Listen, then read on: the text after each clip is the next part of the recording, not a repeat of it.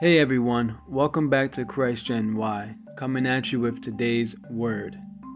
If you guys were able to listen to Purpose and Thoughts, you guys know that we're talking about Jeremiah 29:11.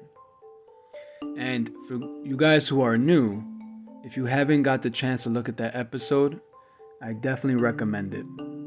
Now let's jump right into it. We're reading Jeremiah 29 verse 11. I'm reading from the New King James Version.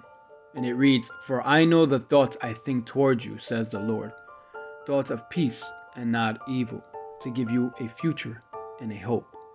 And the two words we're going to be looking at is future and hope. Let's start with future.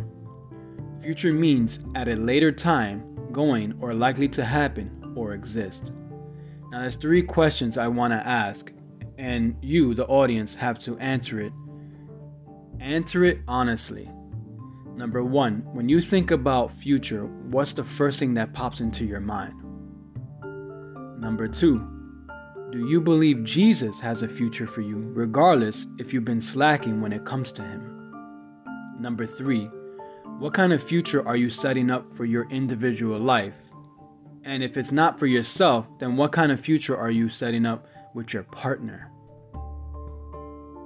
When I think about this word, I would like to think we are the planters and God will water it, almost as if we are a team in this journey.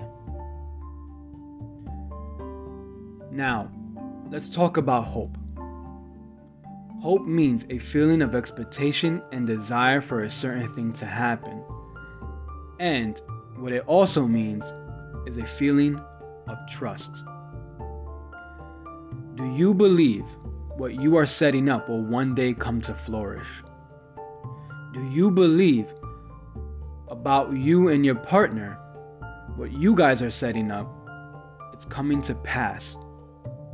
See, there is a couple things we need to do, and that's plant in this world what we want and work towards that. Now, I know the Lord is not going to do everything for us. However, I do believe that the Lord Jesus Christ has plans for us, and he knows them well. And it's up to us to walk down that road when it's time. I don't want you to think doing God's work stops you from focusing on your life at all. A little time with God, a little time with family, and a little time for yourself. Makes sense. You have to set a time for everything. And to me, that means it's a balance in your world and it's a balance in my world. So my question, aside of all the questions I can ask you, this is the main one. So do you believe you have a future in God's eyes? And do you have hope, that expectation that you will get there at all costs? I just want to leave you with this word. It's time that you believe you have a future. Enough of that 9 to 5. I'm not saying that cashing in a check is a bad thing. What I'm saying is find ways to set up a future for yourself. Find ways to work with your partner. And if you are alone, that just means you have to work 3 times as hard as everybody else. It's time you set that future. It's time that you have that hope deep within inside of you. That expectation that everything that you perhaps written down, everything that you talked into existence will come to pass.